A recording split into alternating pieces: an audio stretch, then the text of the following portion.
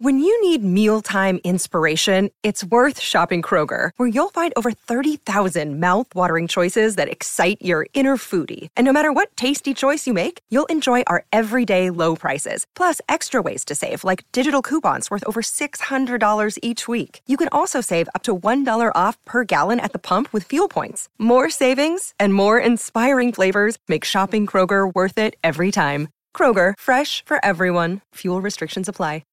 Hello and welcome to Conversations with the Voice of Reason. I'm your host, Benjamin Boyce, and today's conversant is Charles Haywood, who is the Maximum Leader of The Worthy House. The Worthy House is an online publication where Charles shares his thoughts disguised as book reviews, and he maps the right-wing or anti-left sphere. I find his writing and his rhetoric and the way that he performs his writing in his podcast version of The Worthy House to be scintillating, entertaining, and thought-provoking, to say the very least. In this conversation, we talk about his worldview, his psychology, his spirituality, and what makes him tick. Absolutely check out his work, linked in the description below. Without further ado, here is Charles Haywood. I try to avoid getting too crotchety. The problem is that such a target-rich environment and sniping at people is always, it's easy thrills. So it's hard to avoid all the time. Yeah, it makes it pugilistic and entertaining is a couple of words that I use to describe you. Well, I do my best. Yeah. I'm a bit brighter there. Okay. So, do you mind if we just dive in and not at all pal around while we do so? You succinctly describe your enemy, which is the left, having two principles. One being the forced equality of all people and the total emancipation from all bonds not continuously chosen. Yes. And while those taken to the radical extreme are certainly corrosive to society, and that's what we're watching happening right now, don't we want a little bit of choice? Don't we want a little bit of equality, right? Even equality of opportunity, so-called, which is even problematic. Sure, but that's a false dichotomy, right? To say that the left desires the elimination of all unchosen bonds does not mean that we should have nothing but unchosen bonds. So there's a happy middle ground. This has been well understood for thousands of years in the Western and perhaps in Eastern traditions as well. I only say perhaps because I'm not up on Confucianism or Buddhism or what have you, but this idea that true freedom consists in living a rightly ordered life, a mix of liberty and restraint, is not exactly either rocket science or new. The new thing is the left's desire to turn the dial to 11 on the emancipation. Not that we should have a reasonable amount of emancipation. I mean, obviously the Greeks spent an inordinate amount of time complaining that X, Y, or Z made a man a slave. Now, they meant both overt slavery as well as being a slave to one's passions and so on. But what they wouldn't have said is the solution to a man being a slave to his passions is to have the government stop it. I mean, he was free to do that, but he was supposed to choose not to be a slave. So obviously, individual choice, you can't run a society without having a large degree of individual choice. Though at the same time, I think there should be a wide range of things that are if not forbidden by the government, stigmatized by society. And that's also the enforcement mechanisms for things that you're not free to do are also important. Yeah. So how does one begin, like, with a positive vision of, like, order, and then which would be restraint, and then choice or emancipation? Like, where would you start to seed that value system? You never start from a standing start, right? The state of nature where we all decided to meet and talk about how it was going to be is obviously a fiction. So the problem is that it differs for every society. Our society being so radically diseased and to one side of the spectrum faces a totally different challenge than, say, a society that has just gotten rid of John Calvin and needs to perhaps loosen up a bit would face, right? I mean, and of course the society at the same time faces a wide variety of other tensions and problems within the society. That is, this is not a united society or a society that has really even a significant amount of common loves anymore, any common goals for that matter. So where one gets started on these things is hard to say, because right now you can't just wake up in the morning and declare the era of emancipation is over and the era of less emancipation starts today. And we'll let you know what that means. And I mean, these things are obviously far more organic than that. They typically, however, on a kind of decadal, if that's a word, over decades basis, I think would start from a society that is in chaos or some kind of fracture with very small groupings. I mean, you're obviously the smallest grouping traditionally in this sense in terms of policing behavior, for lack of a better term. I mean, the term policing behavior has a bad connotation nowadays, but it shouldn't. I mean, everyone's behavior should be policed. If you're not policing your behavior at all, things have gone very bad for everybody. Though, of course, many people don't police the behavior, which is part of the reason we're here. But the family is the smallest unit of policing behavior. And by family, I don't mean so much the 1950s kind of distortion of nuclear family where what your parents or your aunts and uncles or your cousins may have to say has nothing to do with it. The extended family is really the basic unit of policing behavior. And informing that, typically when you have a society that does a reasonable job of restraint, is religious belief. It's an overused example, but the Amish are obviously the best example of this in kind of the modern American context. You may not want to be Amish. In fact, I was talking to a guy who lives among Amish the other day, and he said that Amish converts to being Amish are so rare that it's like news in 5 states when there's an actual Amish convert. But the idea of having a society that basically polices behavior, not by putting people in jail or making things illegal, though obviously that's necessary for some things, but simply by setting expectations, is really the only way to run a society that, as those groups get larger, has some commonality and can be run in a coherent basis. And what that would look like, I would say, for any successful society can vary pretty widely. I mean, that doesn't mean there's no like magic ideological perfection where this is the level, these are the behaviors, everything is perfect now, and we can declare victory. I mean, everything is always going to be a continually shifting thing where you're just trying to hit the target and not miss too much. Yeah.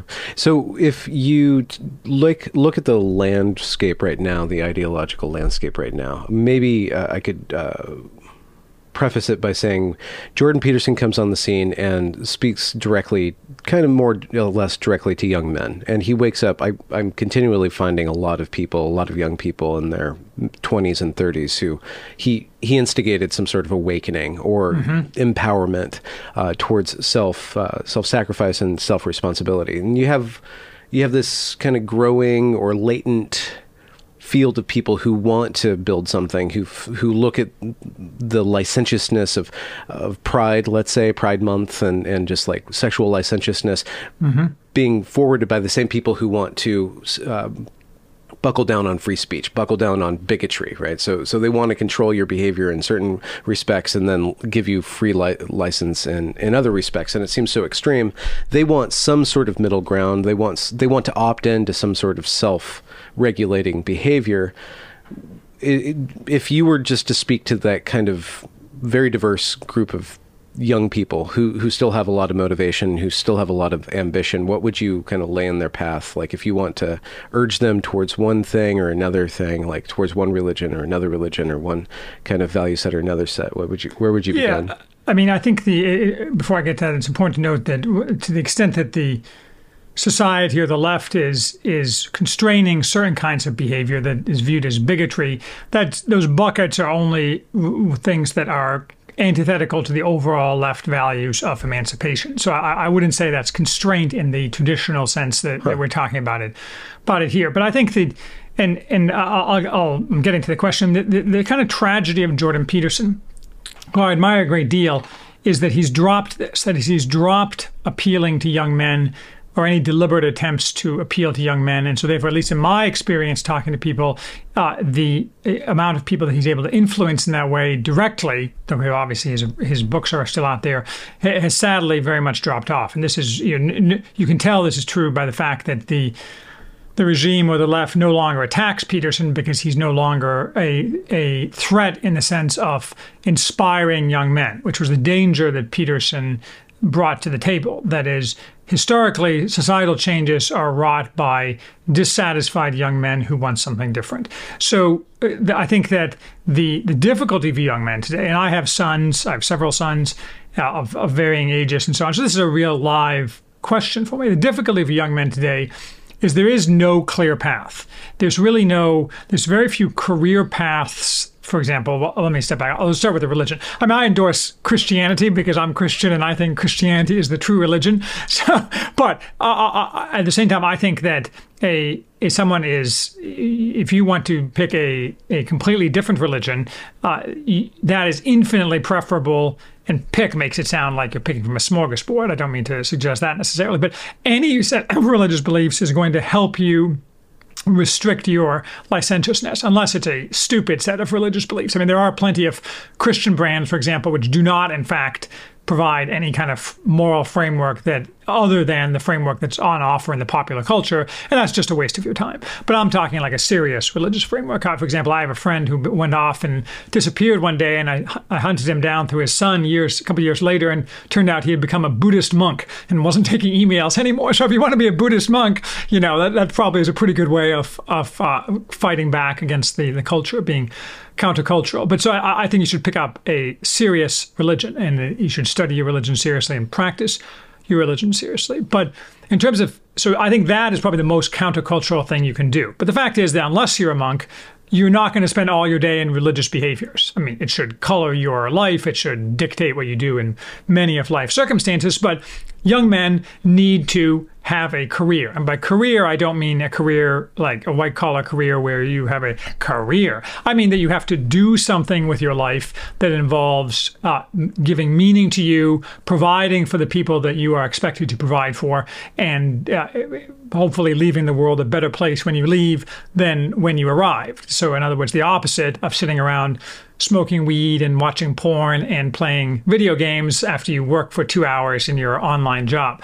So I think this is extremely difficult for young men. I've written a couple pieces on advice to the young, and talking about one of the things that always comes up is should people go into manual work of some kind, whether as a sideline or as a main line, and so on. So I have various forms of advice to young men, but I think all of the advice to young men is in a sense unsatisfying, because the current, if you become a devotee of Jordan Peterson and you want to follow his rules, you can do that in your own personal life. But when you step out the door and you interact with the broader world, especially if you're trying to work in a white-collar set of jobs, nothing you do that is Jordan Peterson-esque,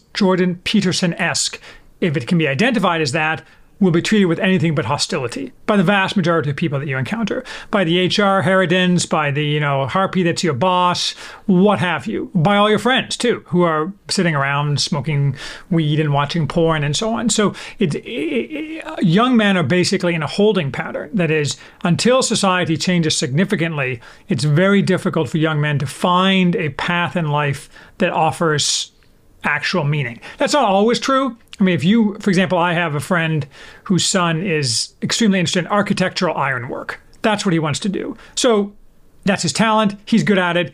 That's probably an outstanding career path right now. But traditionally, there used to be options like the military. But obviously, who wants to go into the military now? I mean, that's just crazy talk. If you want to go into no young man looking for meaning and doing the things that the military typically provides you would be well advised to do that nowadays. So the honest answer is I don't have a great set of answers. you can improve yourself all you want, and you should improve all yourself. You should do all the things. You should eat right. You should lift weights. All the stuff that gets pressed as being fascistic. But again, that will probably make you happy. It'll probably keep you from being as depressed as you might be if you weighed 300 pounds and smoked a lot of weed. But it doesn't give you. You're not part of an overarching societal framework. And until again society changes significantly, that's going to be an ongoing problem. Well, that's the problem then. Until society changes, and society is usually changed by young men changing Correct. Society, right? So that's the feedback loop. So is it our responsibility as Gen X to just describe the cracks, or to send them into the breach, as it were? Well, the problem is that look, I'm all for sending young men into the breach in the right circumstances. But I'm a big fan, as you probably know, of theories of regime fragility. That is, I am on team fragility as opposed to team turbo America. I expect the current regime to fracture in the quite near future, and for opportunities to arise. But you can't create those opportunities. And historically, what happens with young men who are dissatisfied and seek meaning is they tend to turn to either dissolute behavior, just thinking it's all not worth it, or forms of propaganda of the deed. I actually just did a review of Ernst Junger's *The Glass Bees*, which is a fictional work, but he describes in there, you'd have to get the backstory, but basically a guy who commits suicide in what is fundamentally, though it's not portrayed so in the book, interwar Germany, where a lot of young right-wing men were extremely unhappy, and guy who commits suicide because he thinks it's going to show people how self-sacrifice is needed in order to make a change, and he's just dead. Nothing changes. So pushing against the cracks when the cracks aren't open isn't a useful thing for young men to do. I think young men should be preparing to lead lives of virtue and leadership in the future. It's just that there's no avenues for that right now, so it necessarily creates an extremely frustrating environment. But there's really no path for a young man to... Look, I'm a huge fan of the electoral justice protest, the January 6th electoral justice protest. I think it was indicative of a variety of regime fragilities and so on. But the fact is that it didn't actually accomplish anything in terms of pushing at the cracks, and the regime didn't fall as the result of January 6th. So protesting per se isn't really a winning strategy. At the right moment, it's a 100% winning strategy, and that, as I've frequently talked about, is one of the main thing that toppled in 1989 toppled the Eastern European communist regimes, mass street protests. But those things have to develop organically. You can't wake up in the morning and say, today I'm going to lead a street protest and the regime is going to collapse because the secret police are going to scurry for the exits. Unfortunately, that's not the way history works. Yeah. If you're speaking to revolutionaries in waiting, then one piece of it, or one set of advice, is how to wait, how to hold the line, how to prepare. And then the other set of advice would be when action is imminent, how to act, how to do more of an American Revolution rather than a French Revolution, perhaps? Well, absolutely. I mean, the French Revolution was a disaster, starting with its ideological underpinnings. But the fact is that all revolutions, I mean, the old joke is that everyone who calls for a revolution imagines the revolution will happen around him while he stays perfectly in place with nothing changing for him. That's not the way it works in real life. But I'm a big Lenin fan, and not in the sense of like, I think Lenin is probably having a happy afterlife, but it's that Lenin had many qualities that one can learn from, and one of them was this waiting. I mean, he worked while he was in waiting, but he's been an awful lot, and Lenin's the guy who flipped a coin 20 times in a row and it came up heads each time. Many different things could have happened and no one would remember Lenin. But he was extremely disciplined about waiting, using his resources appropriately, not getting sucked into doing things because he felt like he needed to do something because the people, they need it. He was just very disciplined. One of my favorite Lenin episodes is obscure, where basically in the Finnish Civil War, the Reds were fighting the Whites soon after the Bolsheviks came to power. And in Russia, many of the Bolsheviks were demanding that Lenin send troops to help the Finnish Reds. and he said something, I can't remember it exactly, but basically sarcastic, like I don't have any spare armies right now. Instead of like splitting, he's like, well, we're just not going to do that because it's not practical. Even though ideologically, people who are ideologically motivated said he had to do it. He's like, that's not practical. And I think many people nowadays, and this is a function of, and this is true for young men, but for everybody, but since we're talking about young men, the problem is that young men have forgotten a lot of things. Their education tends to be terrible. To the extent they know stuff, it's autodidacticism, which can be very good. But the fact that you see this frequently in things like Andrew Tate, you see this in men's relationships with women. That is, they sense that the proper mode of life, whether it's with respect to women or anything, waiting, revolution, who knows, is gone. But they don't know what the proper mode of life is. And they know certain external manifestations of what the proper modes of life have been that have worked for other people in other societies in the past. But those aren't the modes of life, and those are organic. That is, to replay the 1950s, as I think it was A.P. Hartley said, the past is a foreign country. They do things differently there. And so the 1950s, to recreate the external manifestations of what you think the 1950s were like in your relationships with women is not a winning strategy. And worse is some of the Andrew Tate kind of stuff. I mean, I have a little truck with Andrew Tate, though I see why young men are attracted to some of his ideas. So it's this seems to me, whether we're talking about revolution or change or what have you,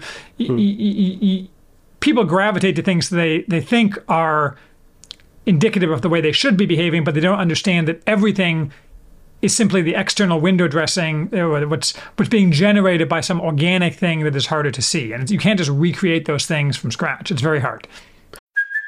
Hey, it's Kaylee Cuoco for Priceline. Ready to go to your happy place for a happy price? Well, why didn't you say so? Just download the Priceline app right now and save up to 60% on hotels. So whether it's Cousin Kevin's Kazoo Concert in Kansas City, go Kevin, or Becky's Bachelorette Bash in Bermuda, you never have to miss a trip ever again. So download the Priceline app today. Your savings are waiting. Go to your happy place for a happy price. Go to your happy price, Priceline. Have you thought about investigating the romantic aspect, like how men could be or should be in this time, in this place? I'm actually writing a piece. I am writing a piece on marriage now, which I will have published in, of all things, are you familiar with Raw Egg Nationalist? Yes.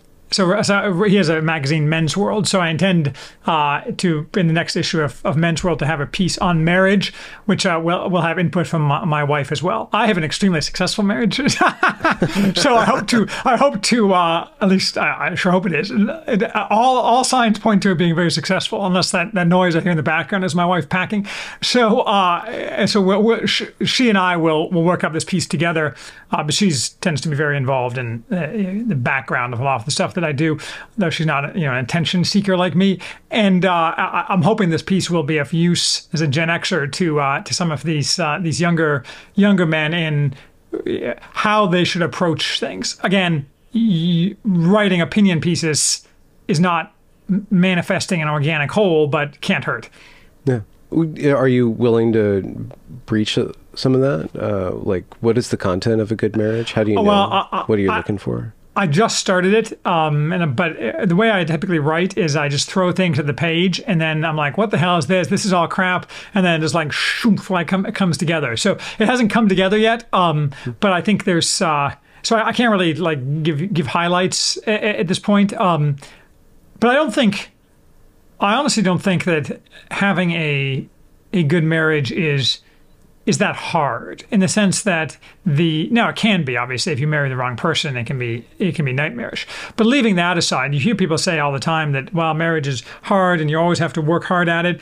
And I just don't think that's true. I mean, I don't think it's true for most people with the right kind of marriage. Probably the most important thing I would say well, maybe not the most important thing, but an important thing, and this is something my wife and I have talked about, is that you have to have separate but overlapping spheres. And you don't want isolated spheres either. That is, you see this, for example, in men who, and we're getting kind of deep into the weeds here, but men who insist that they maintain all the family's financial books, and that the woman has little or nothing to do with them. And ever since we got married, I insisted, even though I have finance degrees and stuff, and my wife is less of a numbers person, I insisted, and she totally agreed, that she do all the household bookkeeping, because then she knows what's going on. I know all these people who they don't do that, and it makes no sense. So you have to have complementary spheres, and this goes in some of the other stuff that I've written on. But fundamentally, women should not have careers. That is, a house, a marriage where both the husband and the wife try to have a career in the sense of a striving career is an extremely bad idea. But these are just random scenes from the upcoming piece. I may have more useful things to say. We'll see. Hopefully, I will. Why should women not have her own career, or why do two partners? Why is it deleterious or negative on the relationship for two people to be striving? Well, I mean, because men and women are fundamentally different. The internal drives of men are to succeed and to protect and to provide. As I always hector my sons, what is a father's duty? To which they recite, first to fight, last to flee. And so the job of a man is to protect and to provide, and a man gets self-actualization. I'm sure that's probably the first and last time I'll ever use that term in a positive context, but self-actualization from doing those things. And in the modern world, that means typically, or for many people, having a career. It may also mean having some other kind. Career typically conjures up images of working in an office or what have you. But a career can mean a number of things. It can be truck driving, or something that's more traditionally viewed as blue collar, or it can be any number of things. And by the same token, a man is emasculated and is not self-actualized if his wife attempts to compete with him in those regards. Moreover, the wife then falls down in her responsibilities, which tend to be, are of necessity, should be, for a flourishing society, have to be focused around the internal dynamics of the family, both nuclear and extended. So in short, the husband should have a more public-facing role, and the wife should have the more private, inward-facing role. That doesn't mean the woman has to wear a burqa and sit in what's that, purdah, I guess was the old term in the Middle East for seclusion of women. And obviously that's the accusation that's thrown at you if you push this kind of separation. But everybody should play to his or her strengths. And when you pretend that men and women are the same, that they're driven by the same things, they seek the same goals, then you are necessarily eroding the need for men and women to each play to their own strengths. It's also true, for example, that women tend to be just worse at certain things. I wrote in a piece on entrepreneurial, and better at others, obviously, and on entrepreneurialism. There are very few successful female entrepreneurs, and not in the sense of running small, home-based businesses. In fact, back to medieval times, that was very common. But the personality characteristics of women are either not helpful or are absolute poison to successful entrepreneurship. And that's just a man. So if you say, well, men and women should both have careers and women should be entrepreneurs, for example, men are just much better at being entrepreneurs, which is the reason why in a marriage, if entrepreneurship is the way that the family wants to go, the man should be the entrepreneur. Having the woman do it is just a waste of time. Speaking of entrepreneurship, part of your biography is going from being a lawyer and a clerk to starting your own business and starting Correct. up. What did you learn over the course of your business life? What were some, being a boss, managing people, dealing with the market? What are some of the wisdoms? Well, do you have a couple hours? I can talk about this endlessly, but I think I learned an awful lot by running a business. So I used to be a mergers and acquisitions lawyer, but and I have a couple pieces on my site about this. But I used to be a mergers and acquisitions lawyer, but in Chicago. But it wasn't going to make me rich. I mean, it would have got me a comfortable income. It did get me a comfortable income, but I've always wanted to be rich. And so I started a shampoo making business from scratch, basically, and not because I knew anything about shampoo. It just so happened for reasons which I've explained elsewhere. I've learned all sorts of lessons, but I would say that the number one lesson for someone interested in entrepreneurship is that the key to success in entrepreneurship is not your education, it's not raising money, it's not any of the things that people typically will point to. The 90% of success in entrepreneurship is simply the ability to get things done. And most people just can't do that. Why? I just don't understand. So when I say get things done, I mean, if you make a list of 10 things that need to be get done by 3 p.m., all 10 are done by 3 p.m. Most people can't do this. Whether it's not exactly procrastination or what have you. They also can't even create the list. They're passive. It's not just a question of getting things done. There's probably personality characteristics that are adjacent to this. But if you are the kind of person that can get things done, then if you're a doer, then you are likely to be successful in entrepreneurship, as most people aren't that way. No guarantees, and don't start a restaurant. Starting a restaurant is the worst entrepreneurial idea ever. Don't do it. But there probably are other bad entrepreneurial ideas, like starting a Twitter competitor, for example, is not what I would recommend for people for their entrepreneurial idea. And in general, I would stay away from tech. I did light manufacturing, and I think that there's a lot to be said for that. But I'm biased. But there's much. I'm happy to answer specific questions on it. I think that's the number one thing. Just to nail into it, about being a boss, about being in charge of company and being in charge of other people. Like what we're like. You have to have a certain personality. It's as my wife likes to say, people, speaking of me, people either love you or they hate you. And I always joke, I hope that's not just code for everybody hates you. But no, I was fortunate that I'm a terrible manager. I don't like to manage people.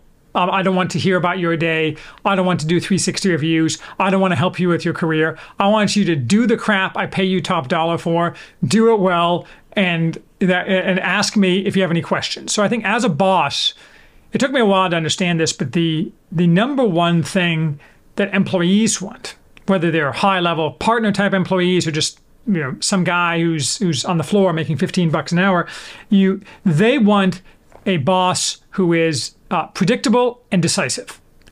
Now, predictable can be, you don't want to be too predictable. I used to deliberately lose my temper once a year just on principle to show that it can be done. But short of that, they want someone who's decisive. Most people simply aren't decisive. And I like to say I don't have a lot of quality thoughts, but I do have an extremely large amount of extremely rapid thoughts, and I'm extremely decisive. So all an employee wants, if he or she comes to you and asks a question, is an answer.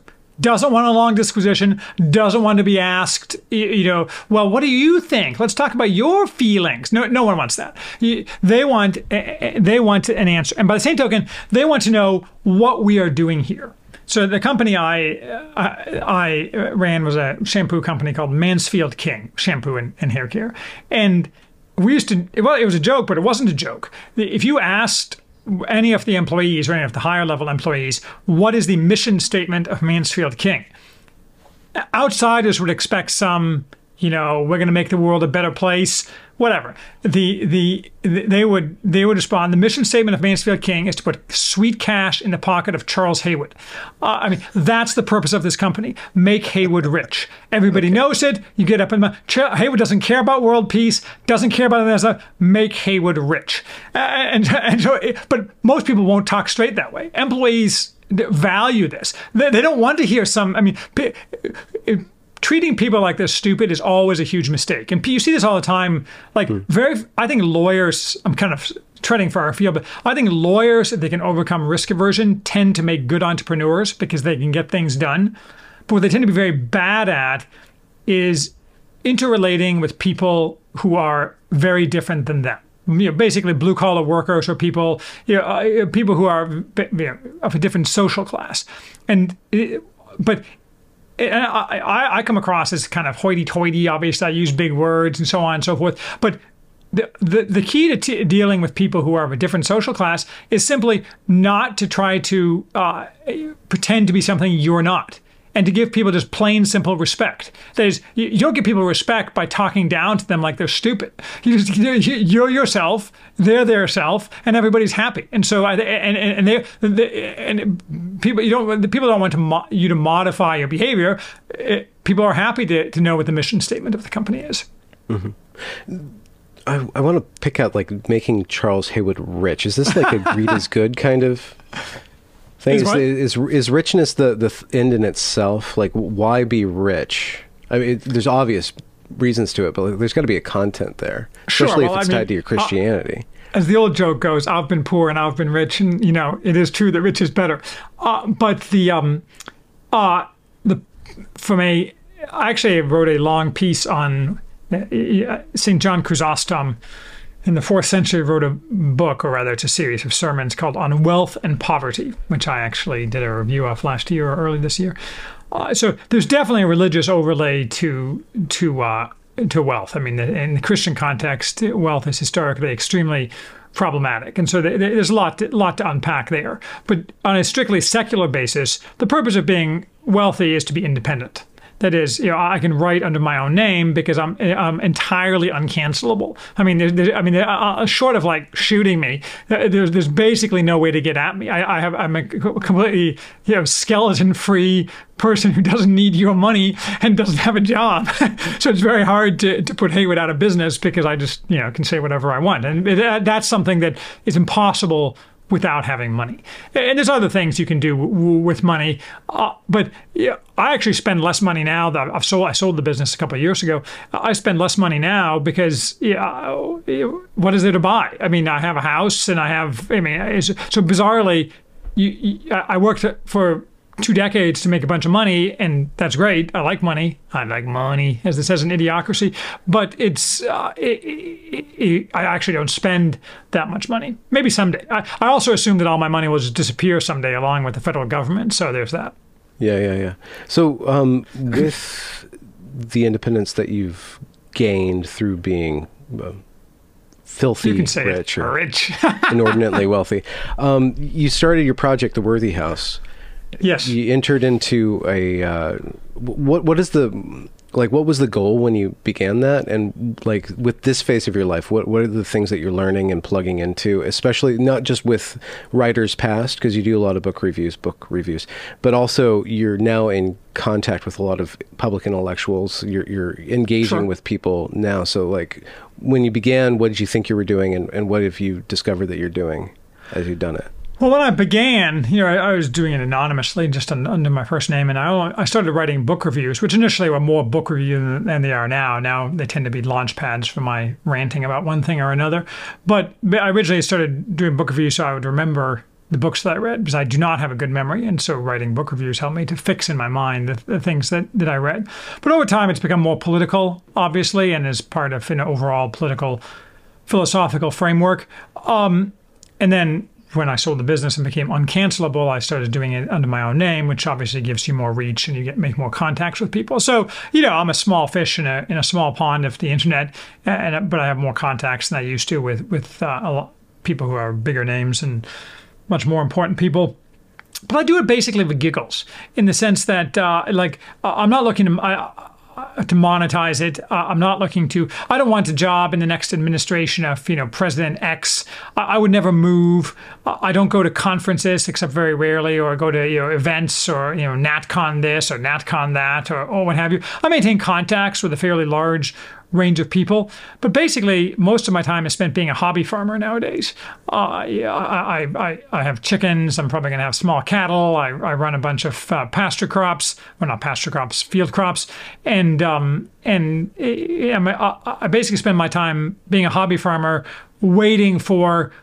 I don't want to sound apocalyptic, but waiting for. Go ahead and do it. Well, waiting for the spicy times to come, the spiciness, the nature of the spiciness to be determined. But I basically have this giant compound where I sit on it and am autarkic. That's what I do, and it's kind of fun. I spend time on Twitter and I write stuff and I talk to people, and I think that's amusing. But back to our earlier point, I'm not trying to change the world in the sense of like what I do is meant to help inform other people about. What I think is a useful way of looking at the world, both in terms of the information and philosophically. And hopefully that is of benefit to the world. I enjoy doing it. I enjoy learning from other people as well. But I don't have plans. People occasionally ask me, am I going to do X, Y, or Z, or go into politics or form some kind of organization No, I'm not going to form some. I mean, not now. I am. I occasionally think I should have like a organization in waiting so I can raise my warlord flag someday. But that seems like a lot of work. But I may have a few things along those lines, but nothing too specific. So it sounds like you had your ambitious project, which was to get rich, and you've done that, and now you're surveying the land and just managing things, and then issuing your little pamphlets out into the world. But what have you learned? What are you seeing? What have you discovered in doing that? Have your ideas always been kind of basically left and right as they are now, and then just being fleshed out by the thinkers that you're... So what have I learned personally, you mean? Yeah. I mean, I've always been kind of on the right side of the spectrum. I'm old enough that I kind of came of political age when Ronald Reagan was still president, and in retrospect, Ronald Reagan didn't really do us any favors, and nostalgia for Ronald Reagan should not be encouraged, but it was a very different time. So I've kind of seen the entire arc of things. So for example, reading Christopher Rufo's new book where he talks about Derek Bell and these people in critical race theory in the early 90s, I remember distinctly how when I was going to law school, in the early 1990s, these ideas of Derek Bell were, in fact, this fringe thing. And I went to the University of Chicago, when we used to make fun of the people at Harvard because everyone at Harvard hated each other, and the professors all hated each other, and it was had a very poisonous atmosphere. And we congratulated ourselves on across the political spectrum all getting along with each other. I doubt very much if that's the way it still is at the University of Chicago, because the Harvard poison that Rufo identifies in his book spread throughout the land. But I think I've learned all sorts of things. I haven't really changed my position of being on the right-hand side of the spectrum. I think my position has become more antithetical to very antithetical to the entire existing uniparty apparatus. That is, as I'm very ashamed to admit this, I was a strong supporter of George W. Bush in 2000 and 2004. I'm like, yes, George Bush is going to make it all happen for us.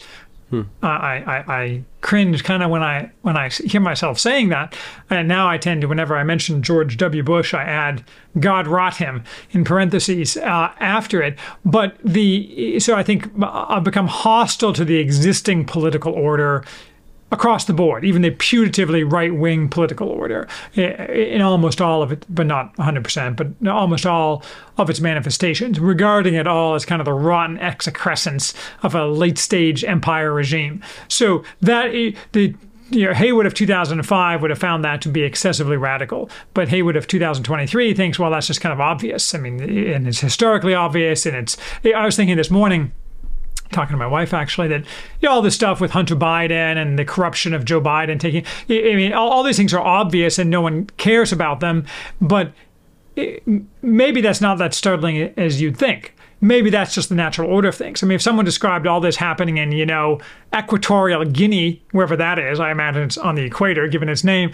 If someone described this kind of stuff happening in Equatorial Guinea, we wouldn't think anything of it. Maybe that's just where we are. We're at the stage where it's not like some kind of tragedy that everything is stupid and that the ruling class is corrupt. It's just the natural order of man, and the exception is the thing that we're complaining about. It's gone. I mean, I don't get me wrong. I think all these people should be defenestrated and put in camps in Idaho for re-education to pick sugar beets or something, and then gradually reintroduced to the population as menial laborers.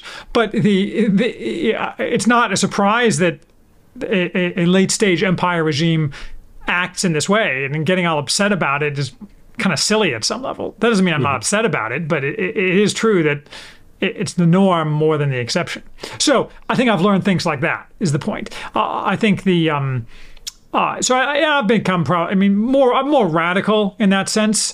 I I like Lenin, but I don't want to be Lenin. Part of the reason is I would make a terrible kind of dictator. Because I'll be okay being like a kind of local level warlord in the right circumstances, but fundamentally I'm too religious to want to be a dictator. A dictator has to be someone who's comfortable basically killing a lot of people and worrying about his relationship with God later, I would be worried all the time, like every time I did something that ended in people being hurt, that Christ was going to judge me harshly for it. So that kind of makes me a weenie, I guess. But nonetheless, that's the way I approach it. So I guess I've learned that too, that I'm never going to be a dictator or king or anything like that. I'm just going to be some scribbler on the internet with maybe a local presence.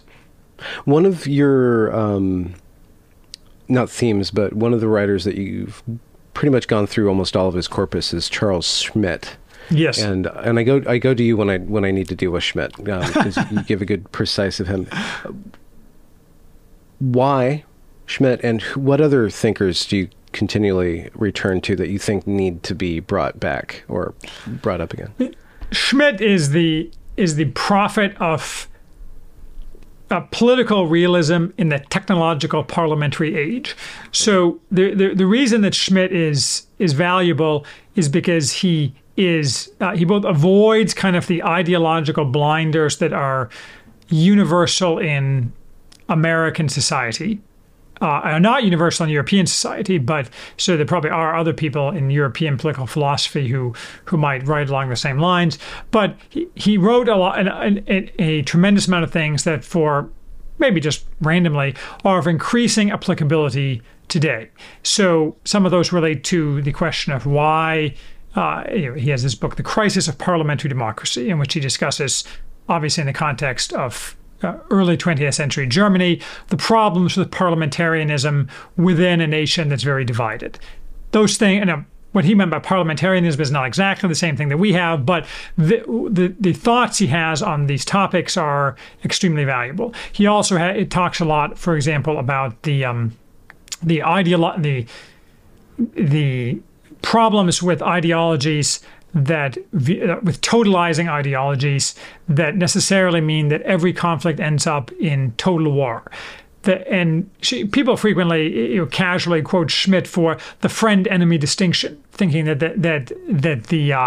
that what Schmidt meant was that friends and enemies have to be distinct and therefore exterminate each other. That wasn't what he meant at all. I mean, so Schmidt is a very subtle thinker, and there's lots of details which I try to go through in my pieces. His point was that you can't. Well, one of his points was that it's I think the phrase is something like the specific distinction that is not essential for, but the most important distinction in politics is that between friend and enemy, because that determines the fault lines. And he has a lot of things to say from that. But my point is that this is all a realist approach to things, as opposed to what we get typically in America today and have since at least the beginning of the 20th century, and we were infected before then, which is not a realist perspective. This idea on the right, for example, that America is a propositional nation, that all that matters is that everybody subscribed to the principles of the founding fathers, and then nothing else matters. There's no other axis on which people can be divided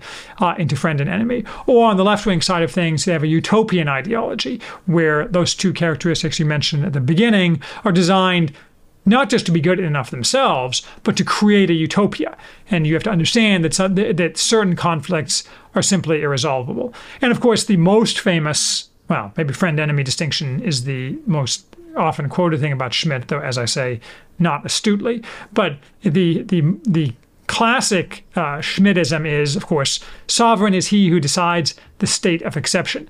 And this is the kind of thing that I think is at great play in the modern West, because we have an awful lot of pretenders deciding on an awful lot of different states of exception, and how exactly that interplay will manifest itself ultimately in kind of a final political disposition remains to be seen.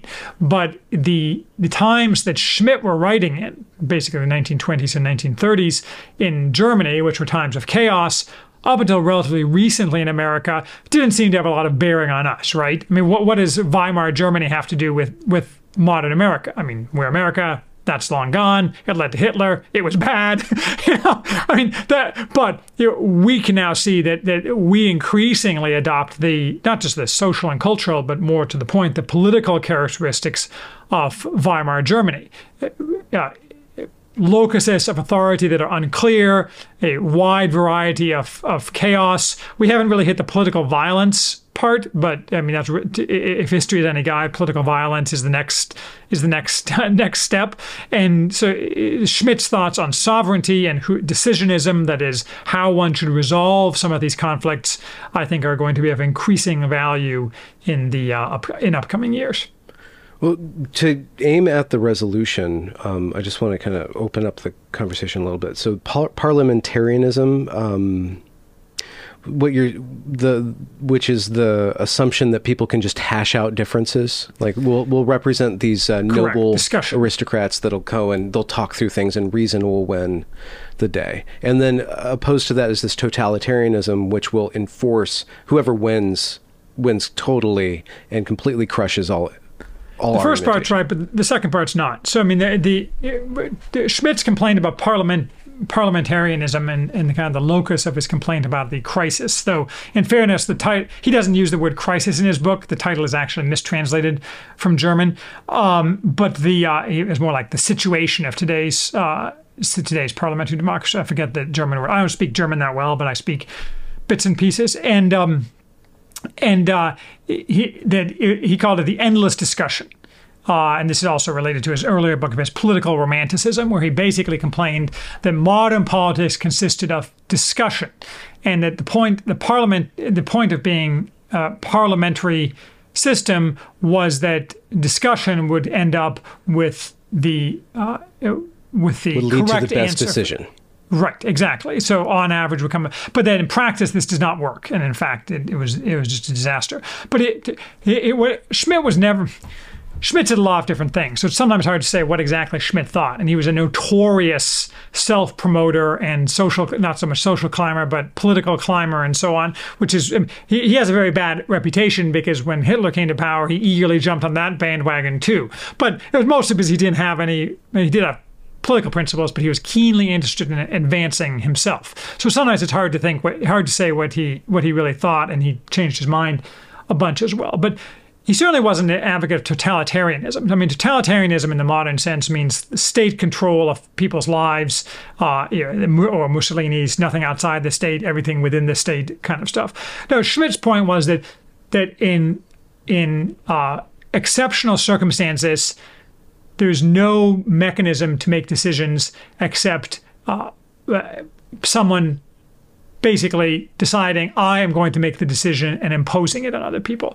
Not that person should then even continue ruling necessarily. In many cases, for example, Schmidt suggested that the Reich president make certain decisions that were outside the Constitution because they were necessary to preserve the German nation, but he wasn't suggesting the Reich president should then every Tuesday issue a raft of decrees ordering the nation. He was merely saying in this narrow situation, it's imperative a decision be made that is outside of the four corners of the Constitution in order to preserve the Constitution. And the Weimar Constitution was a notoriously complex document with contradictions and what have you, and he had a lot to say about that. But his point was that what we can't do is we can't point to some abstract set of principles, or we can't rely on discussion among people, even of goodwill, much less of ill will, in order to produce a situation or a decision that is best for a nation. And I think that if we look around us, this is pretty obvious. He did not say, however, that any decision was going to be better than those things. I mean, if we have Joe Biden making decisions, they're probably worse than no decision at all, right? I mean, this is just kind of obvious. He wasn't saying that this is going to lead to human happiness. Schmidt probably wasn't going to recommend anything was going to guarantee happiness. He was merely looking for something that, and this is, I think, another important political philosophy point, which is core to my own thinking, which is there is no utopia. We're always going to have not just problems, because problems arise externally, but we're going to have failures and injustices and all sorts of things that need to be corrected and should be corrected. And for example, in certain systems that are not democratic are easier to correct. Historically, when you have a king, for example, certain injustices are easier to correct. That's not necessarily to say that monarchy is the best, but correcting injustice is important. But injustice is always going to happen. There's no political system in which injustice just magically disappears, which of course is the claim of the left. And what about some of the resolutions or the positives that Schmidt provides, other than beyond the critique of what he's looking at? Well, I think the critique is one thing, but I think his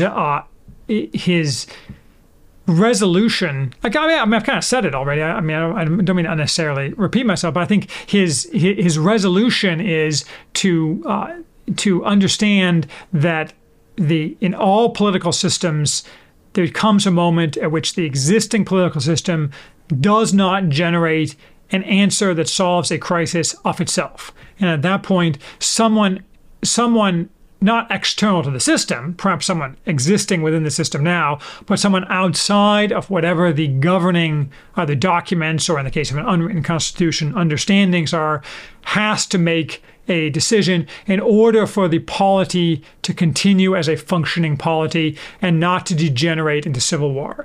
Schmidt was extremely focused on avoiding civil war.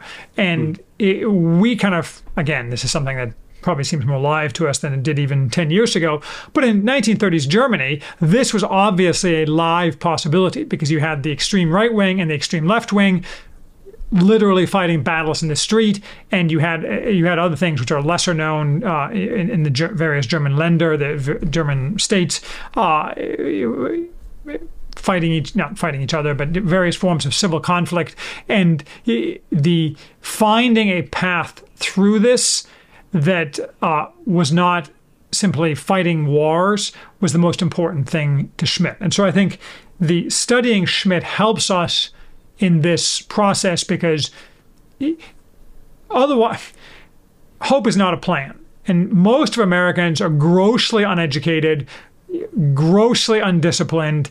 I think America has a bright future. I'm an optimist in that sense. But there needs to be a lot of, you need to understand that Americans are largely adrift and have no idea about either history or politics or anything that matters. So assuming somehow that by crowdsourcing to the American public what our politics should look like will end up in a good result is the kind of thing that Schmidt would have laughed at, because that's not what happens. What you need to do is need to have the right people make the right decisions at the right time, which of course is easier said than done.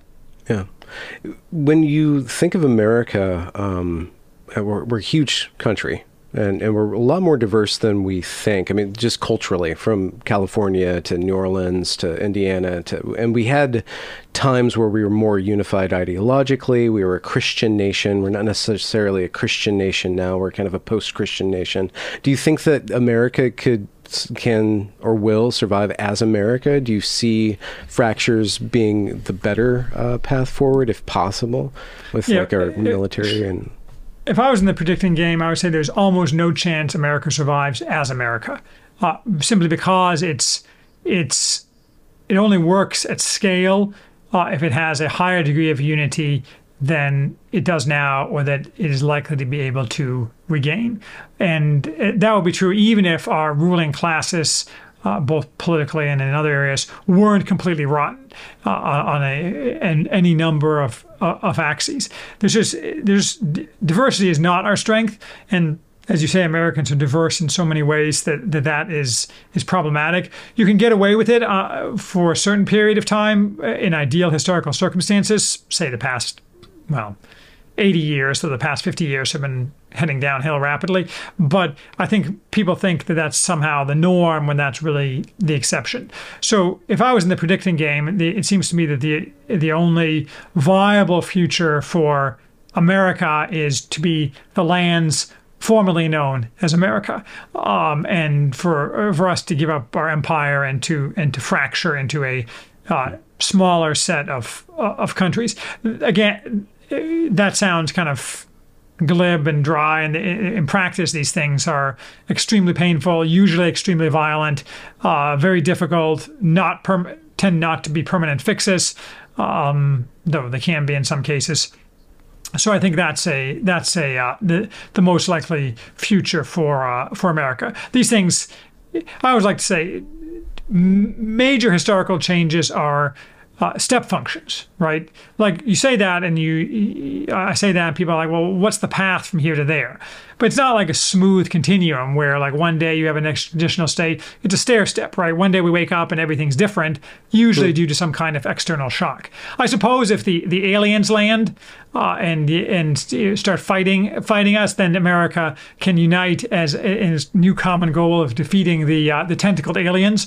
But since I don't believe in it, I think the chances that there are any intelligent aliens are pretty low, and I'm quite certain that whatever they're presenting in Congress today about aliens is total BS.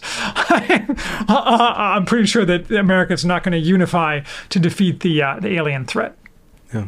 But within your philosophy, your working philosophy, foundationalism, it's not a plan and it's not quite hope, but you do propose a great work as like an external goal, like yes. Space exploration or sea exploration or something like that. Space exploration. So I'm barring that, you don't think that America can unify. If there's nothing above us. I don't think America in its current incarnation can unify around space exploration. I would anticipate that the tenets of foundationalism, which is meant as an applied political philosophy, and so the idea is that I create these thought experiments or set of thoughts to offer to people who may find them of value and have the power to implement some or all of these things, which, as I say, doesn't seem likely it's going to be me. But hey, well, never can tell. Maybe I will end up being king. And maybe I was overly negative about being king earlier. Maybe now I'm swinging back to the positive. But no one's offered me the crown lately, unfortunately. And I think that you could easily imagine a successor nation. I don't think America is going to split up into 50 different nations, like the kingdom of Rhode Island. I mean, that's just silly. But there are certain natural division lines within America that would make sense. You could easily imagine an America which consists of a significant portion of old America, hopefully has a good relationship with other states, maybe works collectively on certain goals with other successor nations, for lack of a better term, and works on space exploration. The problem is that we'd have to completely replace our existing elites for this to happen. I think your average person, you would just have to be re-educated in a sense. Not re-educated, I don't mean in camps like in the communist sense. I mean adopt the new modes and orders. But we'd have to completely get rid of our elites. Like we put all our elites in California, and then we'd like dig a giant trench and not let them swim across it, and they could do what they wanted over there. And meanwhile, we could accomplish things. Since Elon Musk will be in Texas, we can continue launching space vehicles and so on. But in all seriousness, I'm a big fan of space exploration because it is a binding, unifying goal for a nation. And that's something that we simply have not had for a long time. And I doubt if it's possible to run a nation without that. I mean, if you're Putin, for example, you try to substitute Russian greatness and orthodoxy and so on. And those things are good up to a point in terms of producing national unity, and then you have special military operations to spice it up a bit or whatever. But I don't think that is going to create a great civilization. I think space exploration is the only thing left that can accomplish that. You'd have to invent some new technology to make it feasible. And I've written at length on why it is we have declining technology in essence. So there's a long road from here to there, but I think that's an important goal. Whether or not we'll achieve it is hard to say. But then, of course, as Yogi Berra supposedly said, predictions are hard, especially about the future. Switching gears a little bit, and since I have you on the line, why Christianity? Why is Christianity true for you? Like, what's the content of the faith? It's true for everybody, not just true for me. I mean, well, I'm not an apologist in the sense, apologist meaning someone who goes around convincing other people about Christianity. But I think that I mean, on a strictly personal level, Christianity strikes me as obviously true. I obviously can't replicate that for other people. So I mean, I just from a personal level, I believe in Christianity because I believe in Christianity, and that's of course circular. I think there's plenty of evidence that Christianity is true as well, but ultimately, I'm not one of these people who thinks that you can look in the archaeological record and prove Christianity that way. I think from a societal perspective, Christianity is associated with the flourishing of the West, which is the only civilization that has ever accomplished anything of note, in the sense that if it wasn't for Europe, we would all be living in the world of the 1400s. There's no evidence whatsoever that, for example, the Chinese would have ever developed anything beyond what they did. And you look at China now, and China looks pretty good compared to the West. It's not at all, but I haven't studied it lately, but certainly it was true as of like 10 years ago. Chinese innovation is essentially non-existent. They're extremely good at executing in the entrepreneurial sense, but I don't see that. You can never tell. Maybe the Chinese would have come up with the Industrial Revolution and what have you. But I think my point is that Christianity is interwoven with the West, and Christianity is good, aside from its truth, simply because it has a past record of inspiring a flourishing civilization, whereas other religions do not. Obviously, it's hard to separate out causation and correlation there, but I think those two things fit together. So, in my mind, that's why I recommend Christianity for the civilization. I will say, though, for the future flourishing civilization under foundationalism, but you could imagine a new religion. I'm not looking to start a new religion, but much stranger things have happened than new religions inspiring new civilizations. And in fact, not the stranger things, that's the normal course of things. If you read Arnold Toynbee or someone, that's his entire mechanism for civilizational rise, stultification, and decline. Or you could imagine a variation on it. I once saw a map, one of those maps where like the time-lapse maps over time that show the growing of different populations. Mm-hmm. And it showed, basically took the current trends and showed how by 2150 or something on current trends, all of the Western United States would be Mormon, all of the Eastern United States would be Amish, and then said something about the Great Amish-Mormon War of 2150 or something. So you can imagine one of those existing religions becoming. I think that we're extremely unlikely to have any civilizational rebirth without a religious reawakening of some type. Mm-hmm. Why do you think Christianity is coupled or inspires innovation? What's the feedback look like? That's actually a good question. Let me think about this for a second. Historically, and this is not original to me, people have pointed this out, a large part of, say, mid-medieval Europe, the economic rise of mid-medieval Europe was driven in part by the long-term view of monasteries. So, for example, the first great major public works projects, like draining of marshes, were undertaken by monasteries because they had a corporate view of the world. That is, the individual monk didn't matter. So I'll start this drainage project. I'm going to die, but who cares? My successors will finish this project. And I think Christianity in general seems to encourage a combination of individualism, but individualism exercised for the common good with a goal of obviously ultimately reaching theosis and divinization in the Orthodox Church with union with God, but that you're expected to do these things on earth for the glory of God. And the Western Europeans did this more than the Western Christendom did this more than Eastern Christendom. So I don't know if it's inherent necessarily Christianity. That is, if you could ask Christ what he thought of this philosophy, it's not clear what he'd say.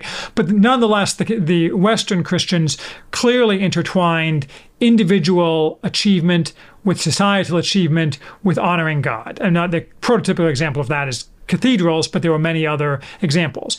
And by the same token, they went in for colonization, exploration, in part for that reason. And there's a guy named David Gress, who's not famous, but he wrote a book that I reviewed a while ago. And he has one of my favorite quotes, which I quote all the time. He was talking about Cortez conquering Mexico. And he said, Cortez conquered Mexico for God, gold, and glory, and only a mundane imagination would distinguish among those impulses, for they were one and the same. So I think the Christianity tends to wrap these things which are disparate together in a societally winning package. Again, I'm not sure Christ is sitting there nodding his head in approval, saying, yeah, that's the way to go. You go, Cortez.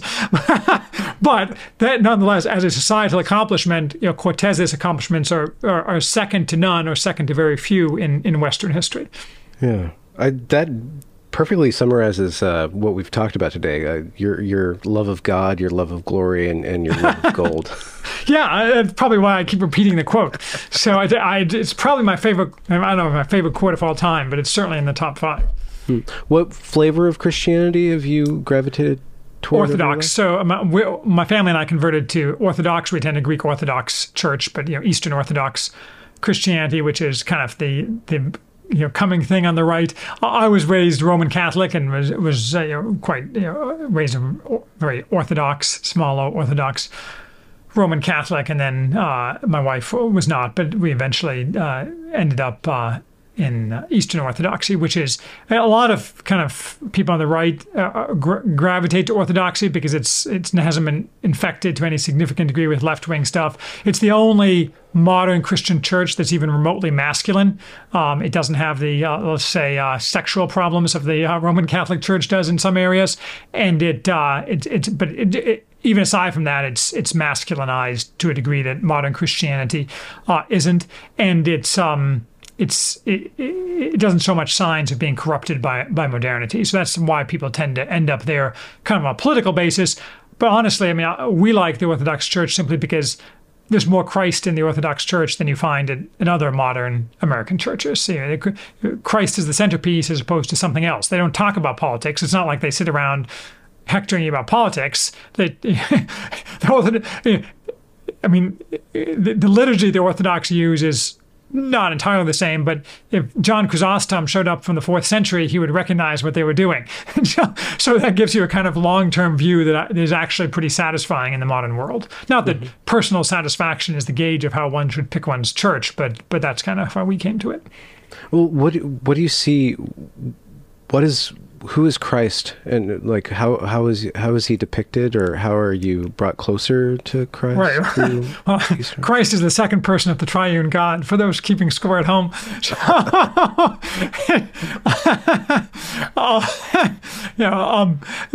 sorry, that was I'm not sure if that joke was inappropriate or not, but the obviously Christianity is supposed to be centered around Christ, but modern Christianity, prototypically what is referred to as moralistic therapeutic deism, is not centered around Christ, but rather centered around the individual's satisfaction and, to use the term again, self-actualization, rather than Christ is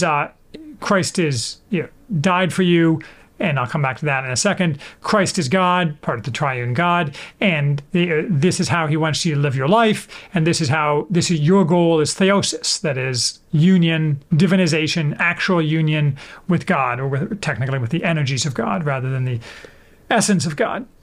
And I mean, this is a very kind of basic Christian set of beliefs that's been lost essentially among the mega churches and what have you. I will say, however, that, and this is a little bit inside baseball for Catholics and Orthodox, the view of Christ in the Orthodox Church is very different than it tends to be in Western Christendom, not doctrinally, but rather in emphasis. That is, the Roman Catholics in particular tend to view Christ's death on the cross and his suffering as somehow redemptive, and the emphasis is on how much Christ suffered.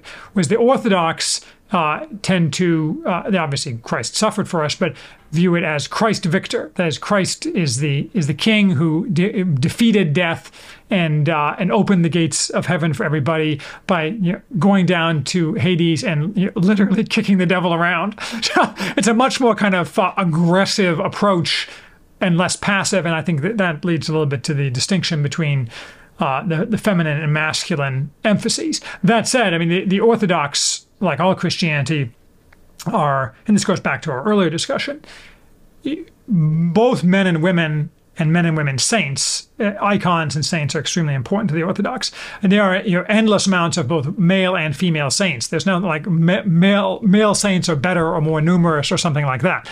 This is a complementary set of spheres in the church as well as I advocate in society. And that sometimes gets lost. I mean, I don't really follow a lot of Protestant churches. I mean, I have Protestant friends. I know I went to a Dutch Reformed elementary school, so I know something about Reformed theology, but a lot of these kind of debates about the role of men and women, I just don't follow because it's kind of beyond my ken. So looking forward, you do a lot of essays. Do you think you'll be moving into like a book length project? Or That's like a great question. I've teased a foundationalism book. I mean, it wouldn't be 500 pages. It'd be 150 pages or something. And for a while, I wasn't like, I'm not sure it's worth doing. And now I'm kind of thinking I should do it. So I don't have a book in the hopper. I have some outlines and so on. But I'm thinking a foundationalism book might not be bad. I mean, I don't think it'd be a bestseller, but given how miserable like Patrick Deneen's regime change book that came out a couple of weeks was, I think someone has to do a good book. So maybe I will. Maybe should I vote of one? Yes or no? I would like it, especially if it's illustrated with like depictions of warriors conquering dragons and stuff like that. Do you know who Jonathan Peugeot is? Yeah. So maybe I could get Peugeot or his brother. I think they do illustrations together. Maybe I'd get him to do some based illustrations for it. Yeah. Any other recommendations for current thinkers that you find electric or opening up? That's actually an interesting question. I of course think very little of most politicians, so we can drop all politicians. And I think Jordan Peterson is unfortunately fallen by the wayside. I do think that some of the kind of politically oriented people on the right, like the Blaze, TV network or whatever it is, with Matthew Peterson, had that very successful thing with the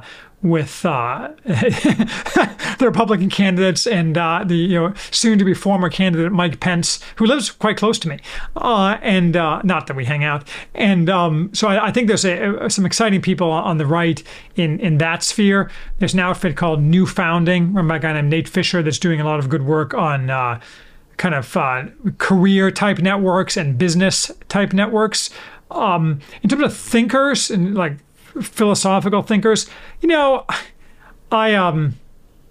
this one, I don't know. I listen to a lot of different people. I listen to the Bronze Age Pervert podcast and what have you, and I find all this stuff interesting. But I think Dr. Seuss has a book. What wasn't his name? What was his real name? Seuss. Remember Dr. Seuss? You know Dr. Seuss, yeah. I can't remember. So he has this book.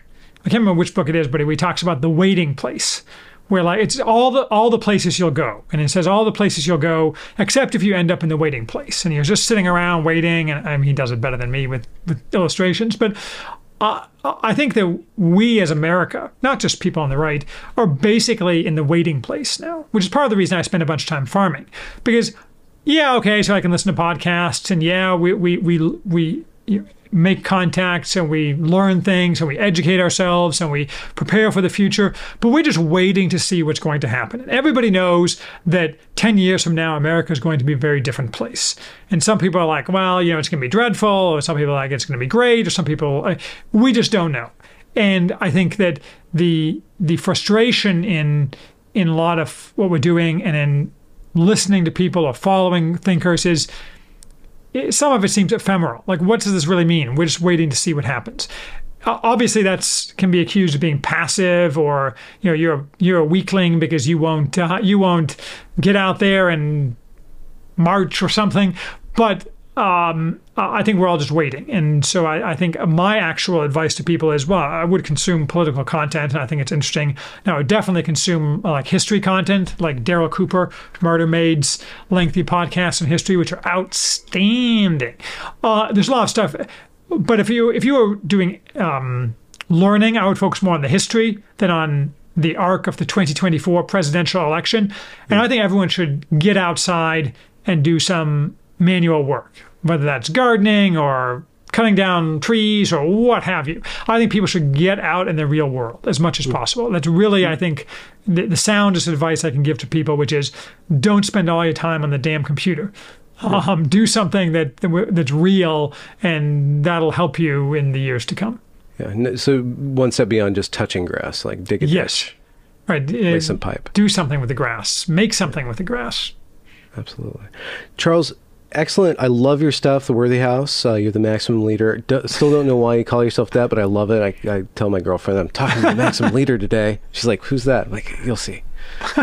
So thank you very much for your time, and My I'll pleasure. link everybody to your stuff. And if you want to end with another quote, either from yourself or from one of these contentious thinkers. The people have probably heard this one, but I'll do a Lenin quote. So at the bottom of my website, I have seven quotes that encapsulate my political philosophy, and this is I believe, and this is not actually one of them, but I'll give you two Lenin quotes. One is on my site, which is "Timing is everything," and the other is a Lenin quote that is often heard, which is "There are decades when nothing happens, and there are weeks when decades happen." We'll see what's going to happen this week.